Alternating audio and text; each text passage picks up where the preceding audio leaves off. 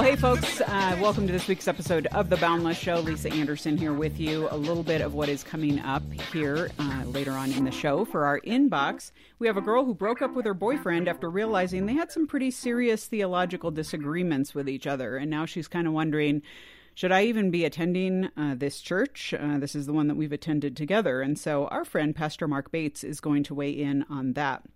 And then for our culture segment, author and speaker Rhonda Stoppe joins us to share some insights on dating well as a Christian. So she has been married now for over 40 years. She has a lot of insight through mentoring young women as to how to go about this in a reasonable and God-honoring way. So you don't want to miss it. All right, here we are for our roundtable, and we are picking up from a conversation we started last week on true repentance. What is true repentance? What does it look like in everyday life? And so I get to welcome back Tim Sanford and Mark Bates. Hey, y'all. Hey, good to be here again. Good to have you. Okay, well, we talked last week a lot about just like what is repentance? What does the Bible say about repentance? What, some of the practicalities of it, the difference between struggling with sin versus sinning or being in repeated patterns of sin. I want to talk a little bit and just kick off this conversation with the idea of we hear for example, that someone who is in church leadership, in Scripture, it talks about this concept of being above reproach. And many of us would just say being above reproach is just, you need to look good. You need to be doing the right things. You're perfect. Yeah, exactly. Those of us who have grown up in the proverbial Christian bubble know what it means to perform and to be the good person. And, I remember hearing stuff, when I was growing up about like, well, don't disappoint God or don't embarrass God. Like I was his, PR person or something like that. Don't embarrass him. But this don't idea. Don't embarrass your preacher dad either. Exactly. Don't do that. Sometimes my dad said that. So, yeah. But this idea of being above reproach, clearly we're called to that. But what does that actually mean since no one is actually perfect?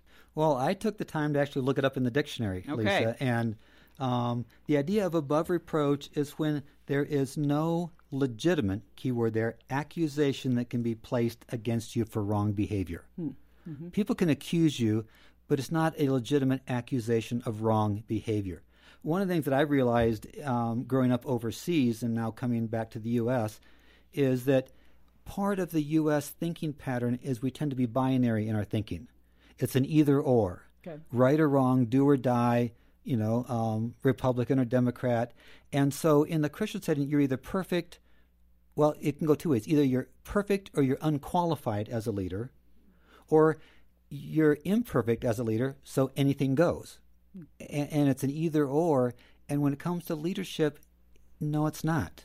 Mm-hmm. And that's the hard part to parse out and make clear. So it's not you're either perfect as a leader, or at least you look perfect, or you're disqualified. Not necessarily. Mm-hmm. Yeah, I think, again, it's similarly, if you have to be sinless to be a leader, we're in serious trouble, right? Mm-hmm. In fact, one of the questions we would often ask leaders as part of the qualification is, what are you repenting of?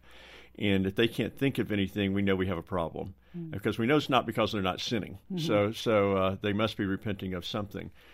But as we look at those qualifications, I think there's a mistaken belief that all sins are the same, and they're not. That some sins are worse than others. So Jesus said that, if you hate someone or speak evil of your brother, you've committed murder. And that is evil. That's wrong. You should not do it. But at the same time, to speak evil and actually shoot someone, those two things are not the same thing. Mm-hmm. And one is far worse, far more damaging. And so I think we have to look at those types of things. There are certain sins that are such a serious nature that they discredit an organization, discredit the leader, that do disqualify someone. Mm-hmm. But if we're going to require sinless perfection, we've got a serious problem. Yeah. And leaders are called to a higher standard. Yes. And that is part of what Paul said, be careful wanting to be a leader, because you are playing at a higher standard now, which means there's higher consequences. Mm-hmm. So now, are we all forgivable? Yes. Every sin is forgivable, even as a leader, but can I be reinstatable to my position? That's where like you were saying, Mark, the severity may knock you out of the pastorate, or it may not. Okay.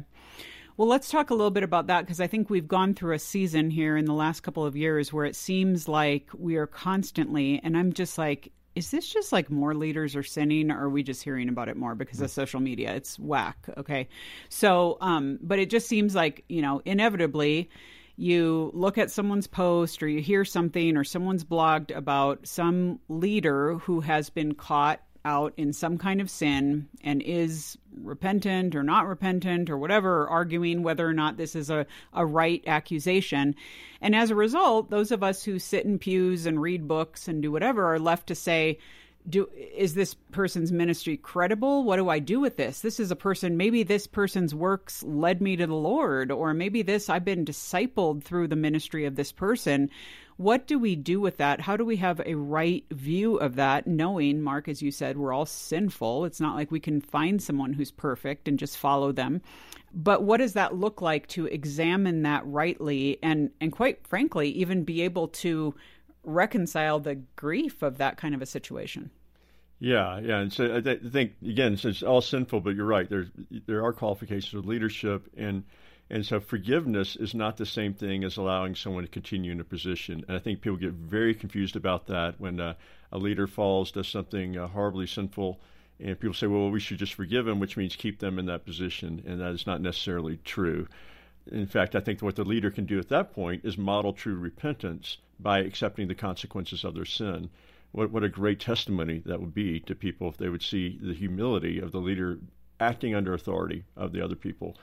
So, but as far as the ministry, and again, I've seen this over the years as you have, and I remember one man, his pastor committed adultery, and he's wondering, is this, all this stuff even true? And someone else challenged him to say, okay, did this man save you, or did Jesus save you? And you have to keep your focus on Christ. Just because this man was sinful and did some horrible things does not disqualify the message. And the Holy Spirit's the one who works here, and he works through sinful, broken people. Mm-hmm. So keep your eyes on Jesus, and know that your human leaders are going to fail and sometimes be disqualified, but that doesn't mean the message is false. Yeah. Focus on the message, not the messenger. Messengers will come and go. The truth stays the truth. So exactly, Mark. Yeah. Mm-hmm. Okay. Let's talk. I want to back up. When I introed this segment, I was talking about how last week we talked about how people throw around the concept of a struggle and struggling with sin. I kind of want to do the same thing with the concept of brokenness, because I think that's another catchphrase in Christian circles of like, well, we're all broken and it's just my brokenness talking. And this is just, I'm saying this out of brokenness, recognizing that certainly there's brokenness, but what does it look like to live as a believer in brokenness, also knowing that, and again, I'm going to mess up my my reference here. I want to say it's in Matthew. One of you will have to correct me, but the whole idea, unless your holiness exceeds that of the scribes and the Pharisees, you won't see me, or without holiness, no one will see the Lord, is another passage. How do we reconcile those two things?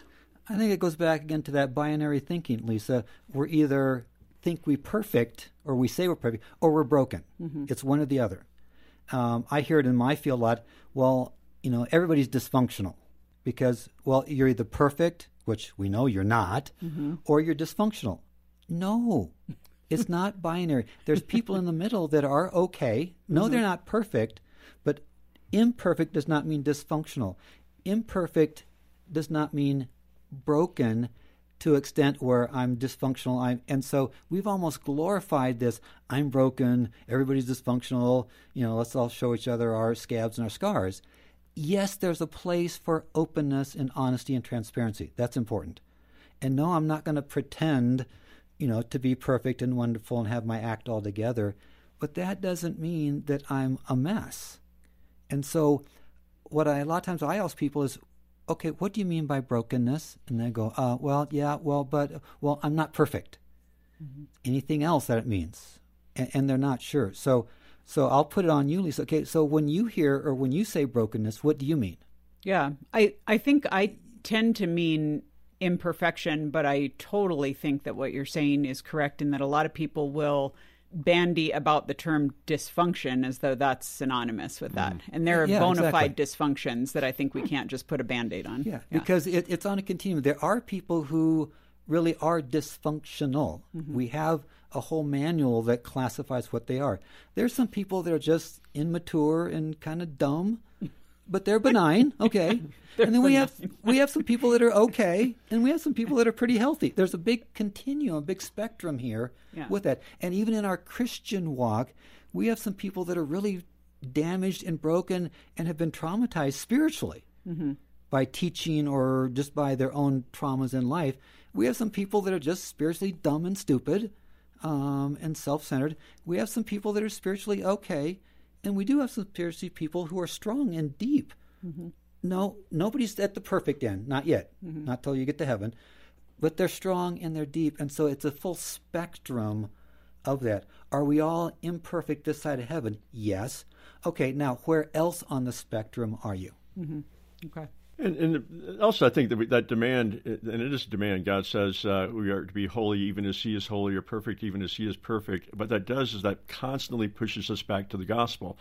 We are, again, quoted Luther earlier, so going with Luther again, we're simultaneously saints and sinners.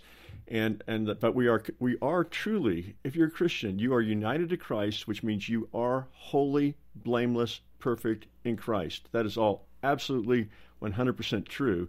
And so if we're trying to get our righteousness from our behavior at any point, we're in a sense denying the gospel. It's not like you have to be, a friend of ours, Bill Tell, would often say we think of the Christian life as being like an insurance copay. Jesus gives you 80% of the holiness, and you got to earn the other 20%.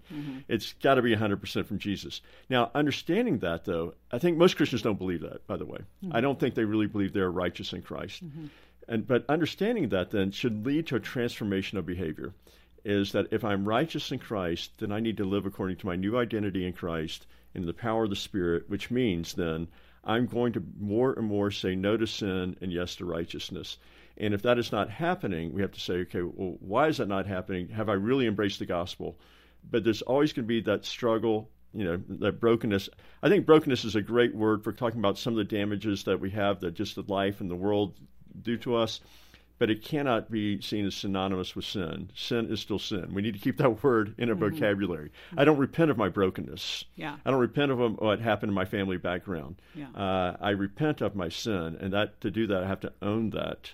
Some of my brokenness may make it easier for me to sin in a particular way, but the sin is still my choice, and I need to see it as sin and acknowledge it as such. Okay. Well, if we open the Christian Sarcastic Dictionary again, brokenness is an excuse for leave me alone. I mean, it's an excuse to get me out of jail free card because, well, we're all broken people, so let me off the hook. Right.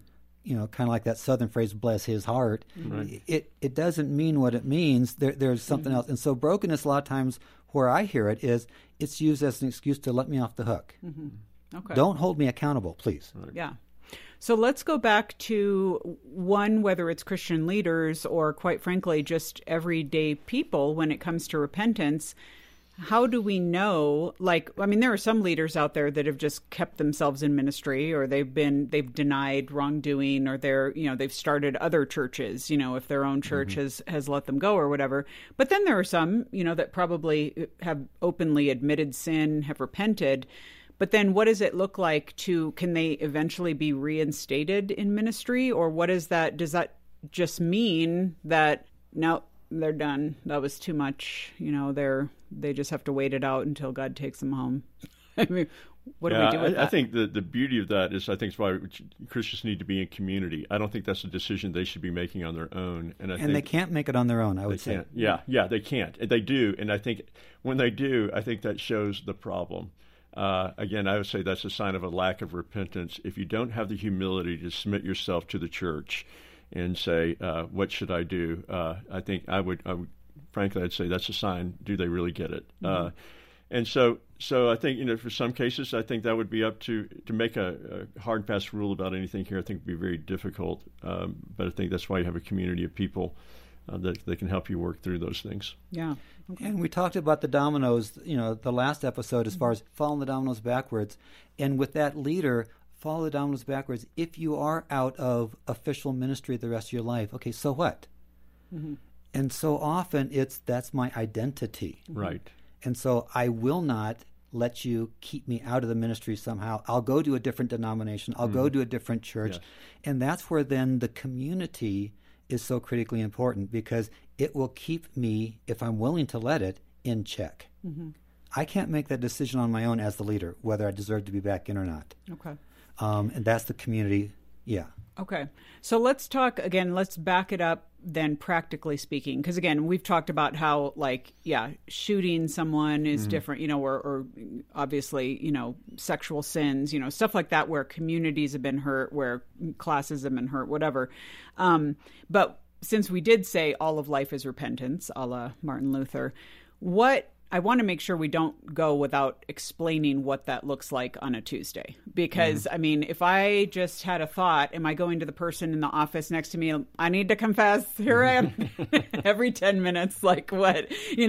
Shoring all this up and stuff. What does it look like to walk in a spirit of repentance throughout the day? Well, I'll go back to my compass illustration. And we talked before the broadcast here, a book out several years ago. It was a secular book called Psycho-Cybernetics. Cybernetics, and I'm not a rocket scientist, but this has to do with rockets, is that self-corrective program inside a missile that will keep adjusting along the way so it ends up in its right target. And so the idea there was, for our life is, daily I'm making those minor adjustments. Remember, repentance is partially stopping going that direction and going a different direction. So repentance is constantly adjusting where I'm off, whether it's in my thoughts, whether it's in my actions, whether it's whatever it is, so that I'm correcting back on to that goal where I'm going to be like Jesus. So it is a daily thing, and daily it seems awful itty-bitty, because those are micro adjustments sometimes in our lives. Okay, micro adjustments are easier to make, but that's what it is to be on a daily basis adjusting and repenting. And add to that, as you were repenting, we have to believe the gospel is true again, and believe that we really are forgiven. So, as at least you've heard, quote my friend Bob Flahart, we'll talk about repent, believe, fight. As we repent of our sins, and we have to acknowledge that sin, then we have to believe the gospel, that I really am forgiven. That if we don't go there, then we're going to be relating to God on the basis of our works. And old English or Scottish preacher Thomas Chalmers said, if we retain a shred of legality, it creates a mistrust between us and God. Because you're going to give up, because you're never going to get it right perfectly. And so you're going to quit. You have to keep going back to grace. But then as we go back to that grace, and then we say the fight has to go back to saying, okay, why did I do this to begin with? Dig a little bit deeper, not just repenting of the behavior, but the motivations. And then saying, I'm going to live by faith, which means I'm going to seek to control my tongue if that's the issue, or I'm going to seek to, whatever the plan may be, but I'm going to actually fight. I'm not just going to give in to whatever I feel like doing. Okay. Can I bring it personal real quick on this for me? Yeah. One of the prayers that has come real important for me, and let's see if I can keep a clear voice here with it, is, God, let me help your love soak in deeper. I know you love me. I mean, I have my degree in theology. I'm an ordained minister too. I know that, okay? But I don't know it. I know, and so I want it to soak into me, not theology, but I want the realness to soak into me more today. And my prayer tomorrow is going to be, let it soak into me, because I really do think we don't really, really, really believe that, Mark. Right. We do in our heads where it's safe. But if I'm going to have a transformed life, if my life is going to be able to continue making these adjustments and these repentances and actions along the way, it is that, God, let your love push it into me, force it in me. I need to soak it in deeper into me every day, for real, and a desperateness. So that's my own personal story, and that's my personal prayer every day for me. So let's talk about what about the person who is not there yet? What about the person who is so consumed with shame, whether it's a sin they committed at some point, or whether it's just patterns of sin, or wherever they are? I mean, they're just like, I'm not, Lisa, this effect, I don't think God loves me. I've been told by other people I'm unlovable. I mean, there are people that have gotten scripts from people that they cannot shake, and they have now put that on God. They have put, this defines them. How do people have a right understanding of the difference between sin is what I do and sin is what I am? Well, let me keep with my own story, because where that prayer actually started was a prayer before that. And again, I'm a dad. I have 2 daughters. They're grown now. But it was, God, hold me. And I would sit downstairs. My little office is in the downstairs basement. I had this big, quilt. I'd throw it around me because I'm real kinesthetic, and so to feel that wrap around. Because I remember holding my girls when they were, they fell off their tricycle or something, and they hurt, and they're sniffling and they're crying, and that I wrapped around them. And if you've ever held a kid, they'll just kind of try to nuzzle into you, and you say something real profound and spiritual, like shh, shh, shh, shh, and they listen to you and they calm down. And so part of my journey, because I was one of those people that was convinced absolutely that I'm not lovable. And I learned it from my girls. And that was my prayer. I don't know how to do this. I don't believe you, God. I mean, my head does, but I don't know. Will you hold me? And I don't know how to do this. I don't know how to pray this right. So will you do it anyway? And that's for me where it started. And that started my healing journey, from that point. And I still pray that prayer now. And I still wrap up in that same quilt, God, just hold me. Yeah, it sounds simple, and I know it's hard. It is that for the person covered in shame, one is recognizing those who don't feel shame are either they really get the gospel well, or they're in denial about their own sinfulness. And I think more of the latter. And so then what do you do with that shame? The Bible talks more about shame than guilt, and Christ bore our shame. And I think we have to continually come back to that, who we are in Christ. Illustration I used the other week is talking to someone is just, how does God view you? And we tend to think how God views us based on how well we're performing at the moment. And so again, as an old Puritan said, your heart is addicted to salvation by works. You can constantly think God is viewing you through your works instead of through Christ. But here's how God views you. I'm the minister. I'm sitting down at the front of the church. This happened just a couple weeks ago. I'm standing next to a man, and we get to see the bride coming through the back door. And I'm standing there next to him, and this guy is just like bawling. And he's just amazed. And he's just like, he can't believe this woman is marrying him. And I turned to him and say, I can't believe she's marrying you. And, this is just shocking. And but he is so enraptured by her. And when Christ looks at us, when the Father looks at us, robed in the righteousness of Christ, that is how he looks at us. So live by faith, not by your heart in this sense. Keep telling yourself the truth, because the world is telling you a lie, that you're not forgiven, that you have to earn it. The gospel says you are forgiven, you are loved, you are adored. And frankly, that's going to lead to greater holiness in your life than trying to beat yourself up. And if you can't believe that, Lisa, again, after that God hold me prayer, 2 other prayers came on. And I realized as I get older, my prayers get more simple. So it was the God hold me. The second prayer, and Mark, you alluded to this already, God, how do you see me? See, I know how I see me. I know how other people see me, because they tell me. And I know how other people say God is supposed to see me. But God, how do you see me? And the third prayer right after that is, help me see me like you see me. Because I sure don't. And it was visceral and it was real. It wasn't theology. And so those were my prayers that helped me through my healing journey. Yeah. Well, it's so true, because I think so many people will say, and I've had people say this to me before, like, I know God loves me. He says he loves me. But I just think he's usually disappointed in me. So kind of that idea of like they make it 2 different things. But the fact is, if we believe that Scripture says that not only has God removed our sins from us, but he has replaced it with Christ's perfect record of righteousness, then it's not us. It's not our performance. It's entirely because of Christ. My heart and my body needs to believe it, not just my head. Yeah, right. Absolutely. We have to live into that. So. And the other thing I'd add to that, and that's again why we need community. Here's the scripture verse we all ignore is confess your sins one to another. And the reason we confess our sins one to another is not so the reason I'm afraid to do that is I'm afraid I'm going to get more shame. I'm going to get more guilt, more shame. And then, and oftentimes when people confess to us, we handle it wrong in this way. Someone confesses and we go, that's not so bad. Well, that's just not true. It is bad. And I think we ought to say, ooh, that's bad. It probably may even be worse than you thought. But you really are forgiven and loved. And that's why we announce the gospel to one another and say, this is true. Because if I'm just saying it to myself in my head, I'm not going to believe it. Mm-hmm. If you tell it to me, Lisa, I have a better chance of hearing it for being true. Yeah.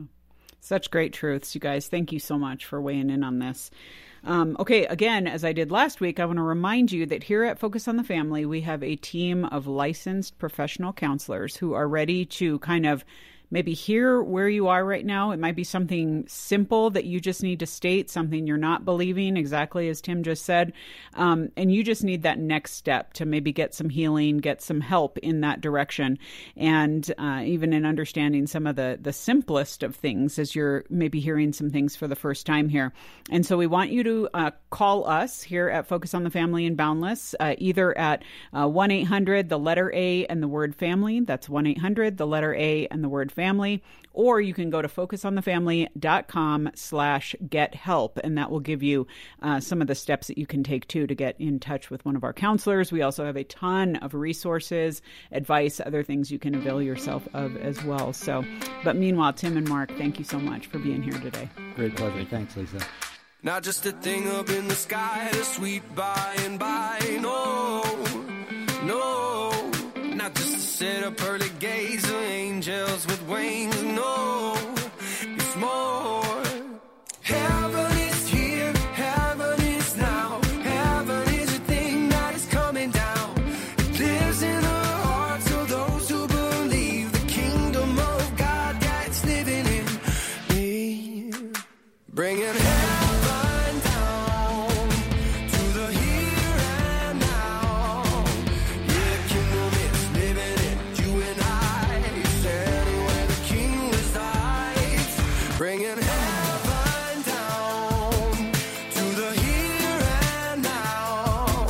Yeah, the kingdom is living in you and I. It's anywhere the king resides. The king resides.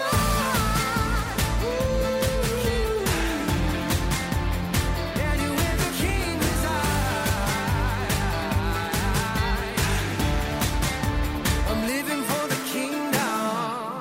Well, folks, we're here for this week's culture segment, and we get to welcome back, that we were talking here before, that it's been a while, our friend Rhonda Stoppe. Rhonda, great to have you here. Thank you. It's great to be back. Well, man, it was back in the day. In fact, I think we have it on, it was show episode 590, where we were talking about some stories, hopefully inspiring some of the single young adults in our audience towards marriage with some stories that you have, some of which you put in Real Life Romance, your book, but really just showing how God's in the business of making great matches, and he does that in many different ways. And so, folks, we're back, and we're going to talk to Rhonda today. Actually, this is something that we found here at Boundless. She had written an article a while back on 10 Christian dating advice tips to pursue a godly relationship. And this was just like last year, I think you wrote this article. Mm-hmm. Okay, yeah.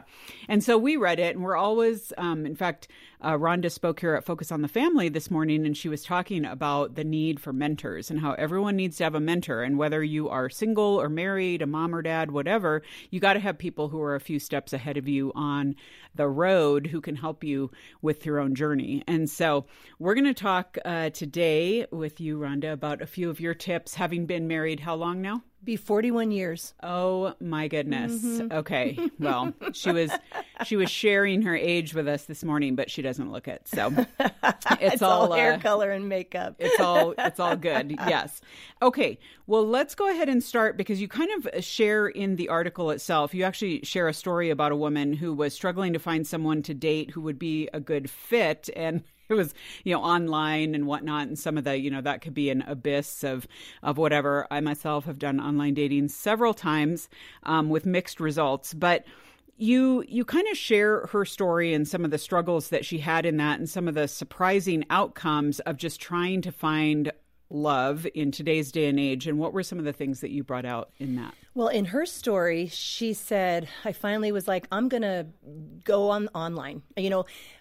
I don't know what the statistics are. I should have looked it up. But in churches, there's not a ton of singles, unless it's a really massive church with a massive singles program. Mm-hmm. There's a few singles here and a few singles there. And there's some single moms and there's some divorced ladies. And then there's the college girl that didn't go away to college and she works in children's ministries. Yay for her.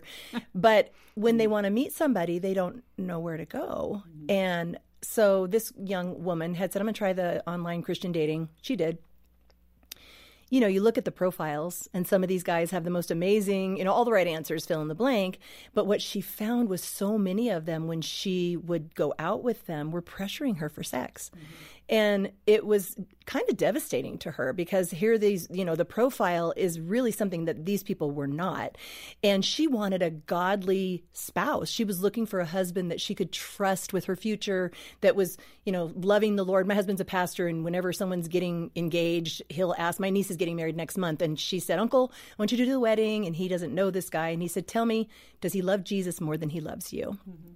And Miranda said, yes, he does. And Steve's like, okay. And that's what Christian women should be looking for. Because, you know, if they love God more than they love you, that's the first commandment, is love God with all your being. The second commandment is to love your neighbor as yourself. But you can't love someone properly with God's love unless you're loving God properly, and then his love spills out. So I think a lot of women don't know how to find the guy, but there are evidences this guy is not walking in the Spirit. This guy may not even truly be a born-again believer if he's going to pressure me for something that I know that's not what I want before marriage. Yeah. And it seems like so many single young adults, when they're going into the process of dating, I say going into the process of dating like it's something that everyone thinks of beforehand. And the fact is they don't. Okay, so many will go, whether it's online or whether they're going to try a new church and maybe be like, okay, well, let me try a new small group or a new singles group. They kind of approach dating like it's going to hit them like the flu, you know, and I just hope I'm just going to go to this event and maybe I'll meet someone and it'll be amazing. Or, you know, my personal approach in my 20s was like, I'm just going to sit in a Starbucks and I'll lock eyes with a guy across the room and it'll be amazing. So that did not happen. But here we go. But I do have to say, Susan Gosselin's story is in my book, Real Life Romance, and it was in a coffee shop. That's because she was wearing one of those wordless bracelets. Yes. She was just like a magnet of like, oh my goodness, you must know Jesus. So that is very true. Yes, Suzanne, we love her. Okay. But one of the things you talk about in the article is the need for all of us, whether men or women, because we're talking to both here, to evaluate motives in dating. Mm-hmm. Why, rather than just be like, oh, maybe it's time to start dating, or maybe I'll dabble in dating, to figure out why are you dating in the first place? And what's your advice to the person to think that through from the get-go?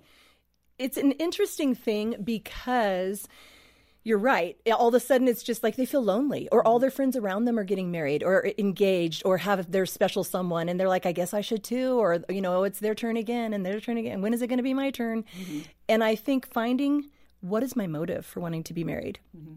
First of all, if you're looking for a savior, you're not going to find it in Mr. or Mrs. Right. Mm-hmm. That stinking line from that movie, "You complete me," is the worst line of all time. Yeah. Because if you're looking for a person to complete you, they're going to let you down. And you're not going to measure up to their expectations either. I tell a story in my book about my son, Brandon and Jesse. Brandon was... he went to Cal Baptist University, and then he was working in the college ministry. He was a worship pastor. And he kind of wanted to find somebody, and there was nobody at college. Like, everybody at college was just not what he was looking for. But there was a girl at his church, and it was Jessie. And it's so fun to hear how their story unfolds, because they kept getting mixed signals and all of that stuff. At one point, she's just a little bit shorter than him, and she said, I kicked off my shoes, and I just stood in the back of the room after college group was over, hoping he'd come talk to me and see that I'm not taller than him. Nice. And their story unfolds that they found each other, and it's a great story. But there's another story about Allison and Sean. Allison was a single mom. She had made some bad decisions, grew up in a Christian home, made bad decisions, finally walking with the Lord, and just going to single mom raise my son. Mm-hmm. Sean was a womanizer, didn't know the Lord, didn't care to, driving down an LA freeway, heard the gospel on the radio. I'm going to cry. He pulled over weeping over his sin, and he gave his heart to Christ. And he didn't know what to do from there.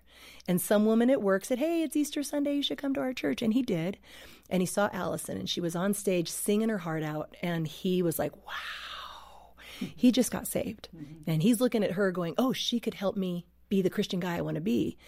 but as they, in same small groups together, they had the same conversations here or there.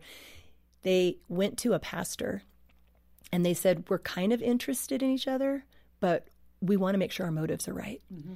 And this pastor was wise and said, she's working on following the Lord and raising her child and working on some of the stuff that she had to turn from. You're a new believer. You need to grow in your faith. And they listened. And it was about 1.5 years of them just being friends, groups of people together, but not dating each other. And that same pastor at some point said, I think you guys should go out on a date. And they've been married for 20 years now, and it's a great love story. But I think sometimes we need someone outside to help us even evaluate our own motives. Mm-hmm. Because we get emotionally, we get in our heads. What's wrong with me? Why does nobody want to date me? What's wrong with me? And having somebody that kind of speaks truth into your life helps you see God's timing is perfect, His providence. But yet, go talk to that person. Go walk up to that person and talk to them. And just asking the Lord for discernment while you're visiting with people. Because God's more interested in writing your love story than even you are. Yeah, because it seems like too often we're looking to externals. It's either going to be a timeline of like, oh, I'm in my late 20s or my early 30s, so it's just time. And we might not be in a place, as you illustrated, whether it's spiritually, whether it's emotionally. Maybe we have some stuff from our past we still have to deal with. Maybe we have to decide what our non-negotiables are. Too many single young adults are like, oh, okay, well, I've got, I certainly know what height guy I want to date, or, that I know what music I want him to like. But then they're not totally sure what questions to ask to make sure he's a solid disciple of Christ, or that he's got other things in place.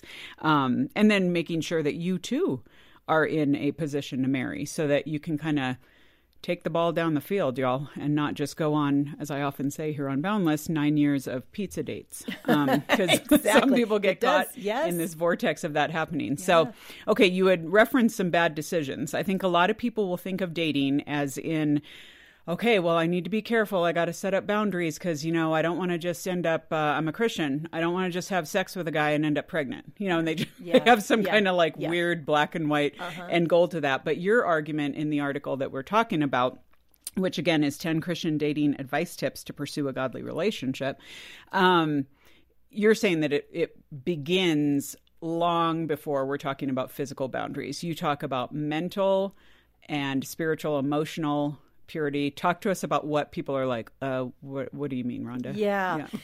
Well, I've been married for almost 41 years. I married my high school sweetheart, and I trust that man to lead me. I follow him because I know he follows Christ.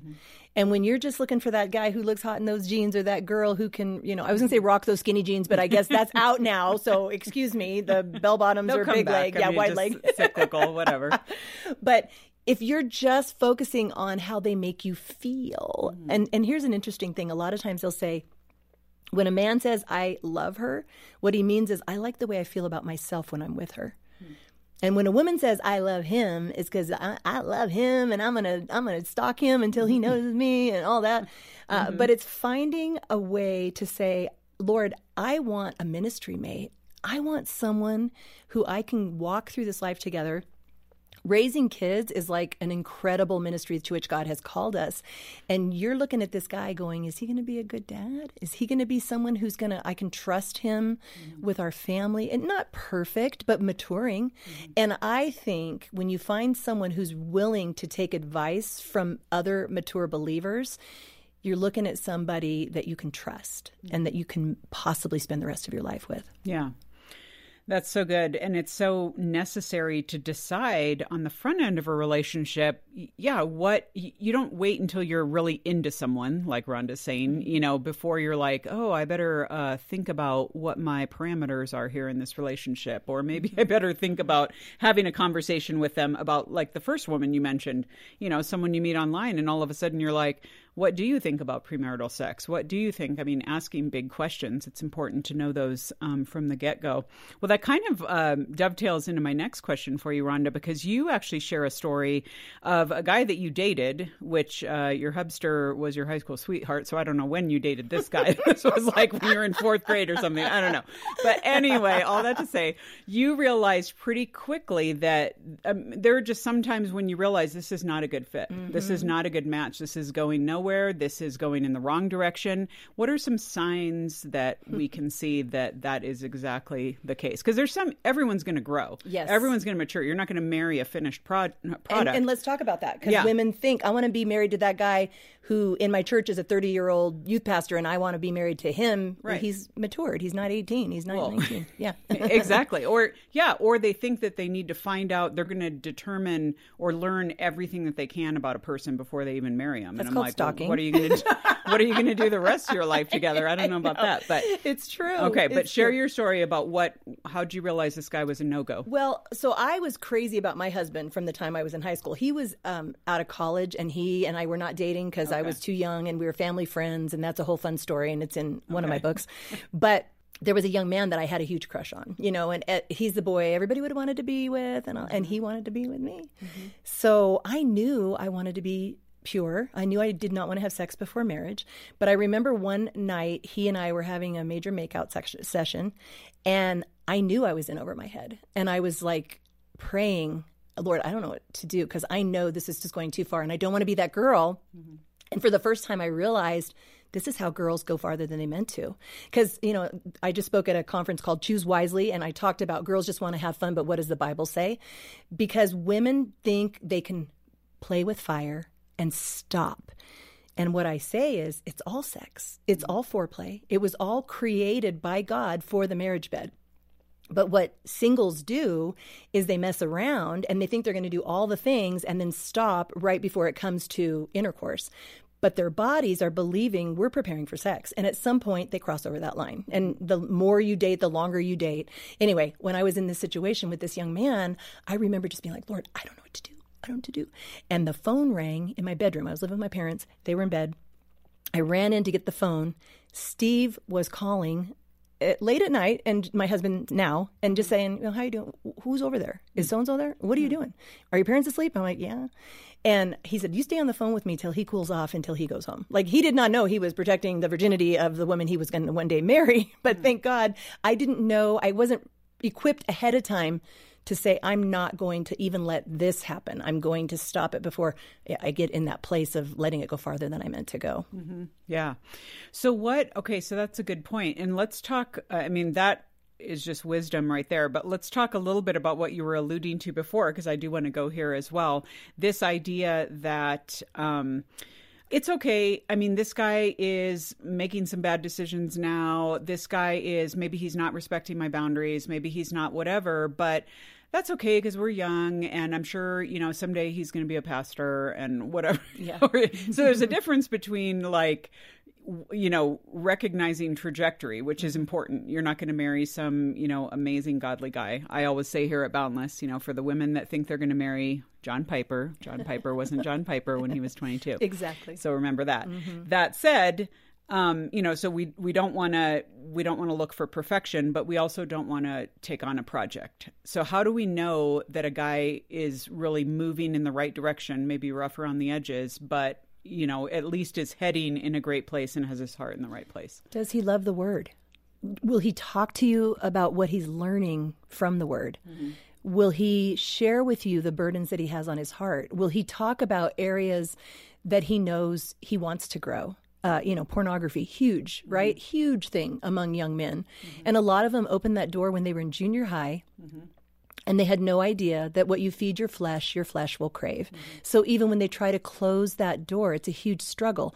Are they looking for counsel? Are they asking for help in those areas? Yeah. I feel like that's a safe place to say, this person is someone I can trust. This person is someone we can move farther down in this relationship. Same thing with a guy talking to a girl. It's like, if she's looking for you to be her savior, you are never going to measure up to those expectations, because God created us to long for a savior, but it ain't you. Mm-hmm. And so if she's all about you making her feel the feels, mm-hmm. and that doesn't mean not making her feel pretty and making her feel loved, but if you are her, all in all, you need to rethink, is that the relationship, or do we need to get counseling so we can even talk about this? I think that is, go out to coffee with a couple and say, hey, let's talk about how it's going with us. Yeah. Okay, there's a question I want to finish our conversation with about your own marriage and what you've learned, but I want you to make a quick comment about kindness, because you mentioned that in the article. I think that is way overlooked in relationships. We're always looking for someone to be hilarious or amazing or brilliant or maybe have money, whatever. Look, who knows? But the importance of kindness, how do we observe that in someone? How do we know it's real? What are those kind of signs that we should be looking for? It's a fruit of the Spirit. Love, joy, peace, gentleness, patience, kindness, self-control, and all the others that go along with that. If you want a spiritual leader, and I'm telling you, after 40 years of marriage, you want a spiritual leader. And see, you think you're going to be all that and you're going to be like their answer to all their happiness. You're not. You're going to let them down. And there's going to be things that you're going to want them to have a relationship with Christ, to be filled with the Spirit, so that they can love you with God's agape love when you're not lovable. Kindness is a reflection of Christ's character. Are they kind to the person at the grocery store or the person who messed up their coffee? Are they kind to their mom or to their, father? Do they have issues where they hate their mom or they hate their dad? Those are unresolved issues that result in unkindness. And that is something that you want to have an awareness to say, hey, let's talk about, have you forgiven your dad? Have you forgiven your mom? Because what a man thinks on is what he becomes. If I'm dwelling on, I'm not going to be like my dad, this, or this, you're still dwelling on it. You might just become that same, the guy you're dating might become the dad that he hates. Yeah. Our oldest son didn't come to our family till he was 15. And my husband said with him, the things that you're struggling with, if you don't forgive, whether that your father ever asks or not, you might likely become that. Kindness is a reflection of God's character. And I feel like it's a very easy thing if you spend time in a community with other people just to see, is their natural response kindness? That's good. And even recognizing, there are a lot of people out there that are going to run from people or from situations. And I always say it's a red flag if the person that you're dating is like, I just can't wait to get married because I want to get away from my family, or I want to get away, right. I mean, again, what are they doing with the relationships they have in their life right now? That's so important. Okay, this is a question that I love asking married guests when they are here with us in the studio, and I've asked a number of different folks this question. So as someone who now has been married decades, as you said, Rhonda, give us, what's something that you wish you would have been more prepared for in marriage? Like, had you been able to, if you could dial it back to pre-marriage, what do you wish you could have been more prepared for or worked on a little more ahead of time? And then what's just something unexpectedly awesome in marriage that you weren't prepared for that is just a blessing that you're so grateful for? I don't think I realized how selfish I was, how self-absorbed. I was raised, to find Prince Charming and don't settle for Sleepy or Dopey or Snoopy, and you deserve that. So you work hard to find somebody that's going to treat you like a princess. And man, that runs deep. That is in there. And whenever I was married, you start realizing your selfishness is truly undermining how you feel about your spouse if they're not treating you the way you think you deserve to be treated. So coming to the realization of that, and then I thought I was okay until I had kids, and then I was selfish all over again. I was like, oh, I can't sleep at night. I'm mad at you. Something that I love is that Steve and I have been ministry mates. He was in youth ministry. He was in construction. We flipped houses. We had a fun story. And he was always working with youth for 18 years. He's been a senior pastor for 22 years. And one of my favorite stories that I like to tell at a Christian singles event is one that my son Tony, who was a fighter pilot in the Air Force, when he was in college at A&M University, he was the head of his platoon, and it's like the ROTC program to prep you for the military. And he was the head of his unit, and the unit would run and have to have a full pack on, guns overhead, get over the finish line, and that time counted. But there was a girl in their unit that always fell behind. And the whole unit would get across the line, but their time wouldn't count until she crossed over the line. So morale was low. Why do we have to have this girl in our unit? So Tony had to figure it out. So he would fall back and he would run with his hand in the small of her back.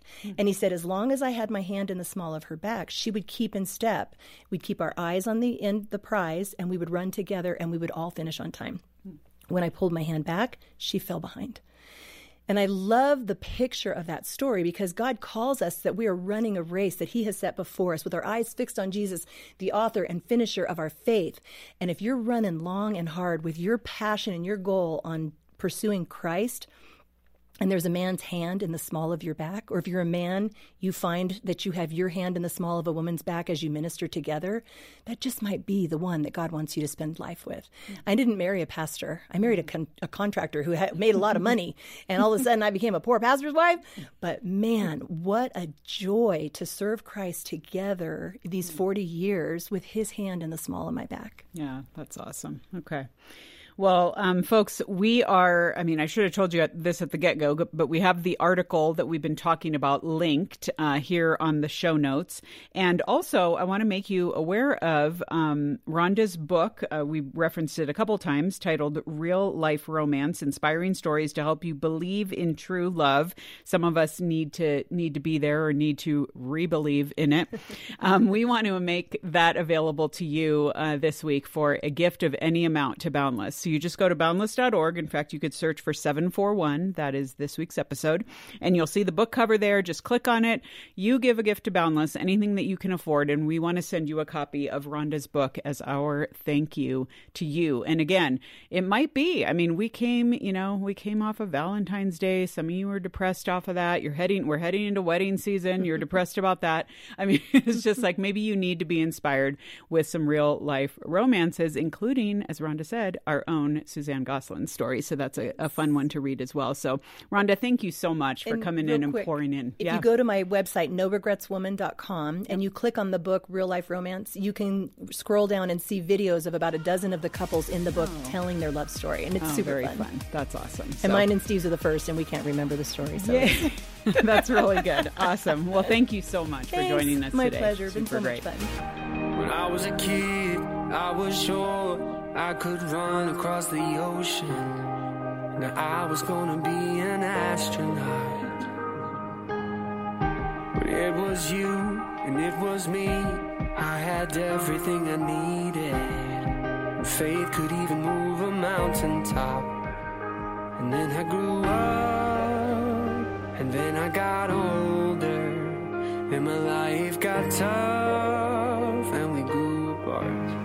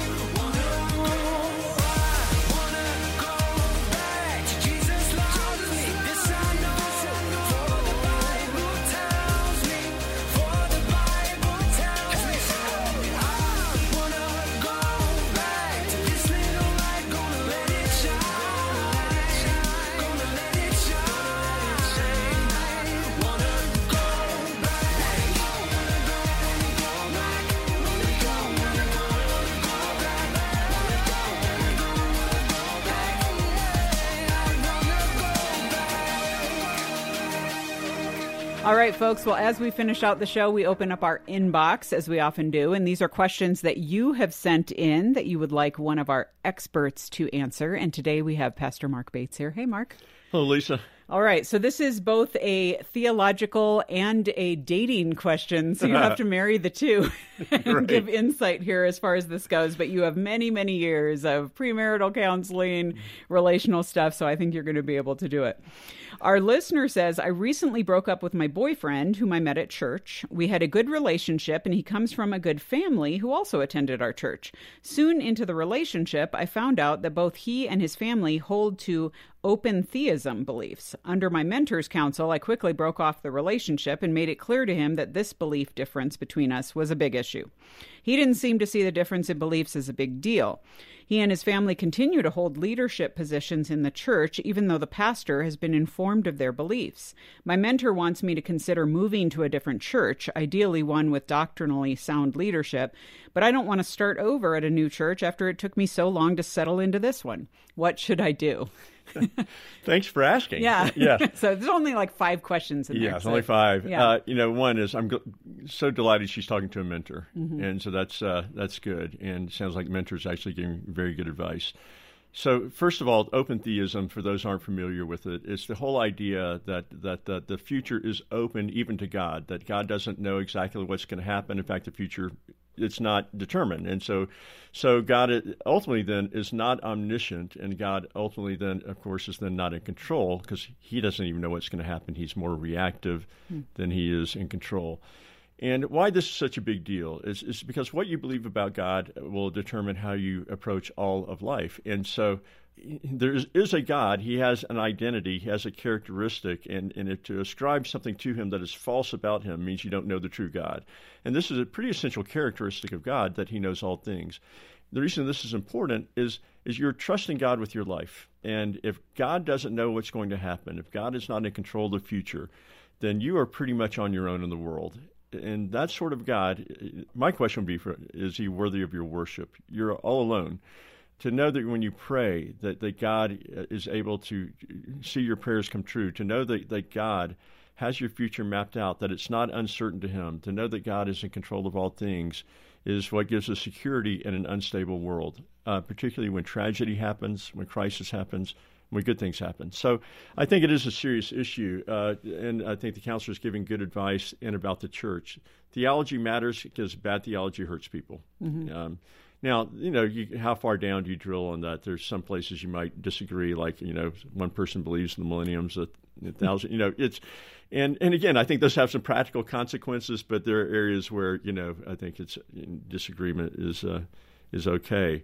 But even here, I think as you think about who you're going to spend the rest of your life with, alignment on theological issues is pretty important, particularly around truth. Again, truth matters. Mm-hmm. Yeah, that's good. Well, and it's so weird. I mean, when I first read this, it seems kind of tricky because it's not saying that like all of the leadership at our church, ascribes to this. But if they've been made aware of it and they're not addressing it, especially something that would be that divisive, necessarily, it could be cause for concern. But poor thing. I mean, it's so hard to find a great church. Man. Because your church is like a family and you have those relationships there. And so you don't want to take, it's not like you're just going to hear a lecture, or sing songs. You could do that at home. Yeah. But at the same time, the job of church leaders are to guard the flock. Mm-hmm. And so here there is false teaching. Mm-hmm. I think just about every evangelical church would affirm this is false teaching. And they are allowing it in their leadership. And I'd say they're not guarding the flock properly. And that's their responsibility. So I think that's why, with much tears and sadness, that finding another church is probably, well, I'd say more than probably, is something she needs to do. Yeah. Well, good thoughts and good advice. Thank you so much for weighing in on that. All right, folks. Well, that is it for this week's show. As always, we want to hear from you. So write to us at editor@boundless.org, and maybe you can submit a question that we can answer in the future, or you can just let us know your thoughts on a recent episode, or maybe a question we've answered in the past. You can also go to boundless.org and search anything that we've answered in the past, because there's probably stuff there that maybe you would have questions about that we have addressed with a number of our experts and whatnot. So go ahead and check that out. Otherwise, I will see you around next week. I'm Lisa Anderson for The Boundless Show. The Boundless Show is a production of Boundless.org. Focus on the family.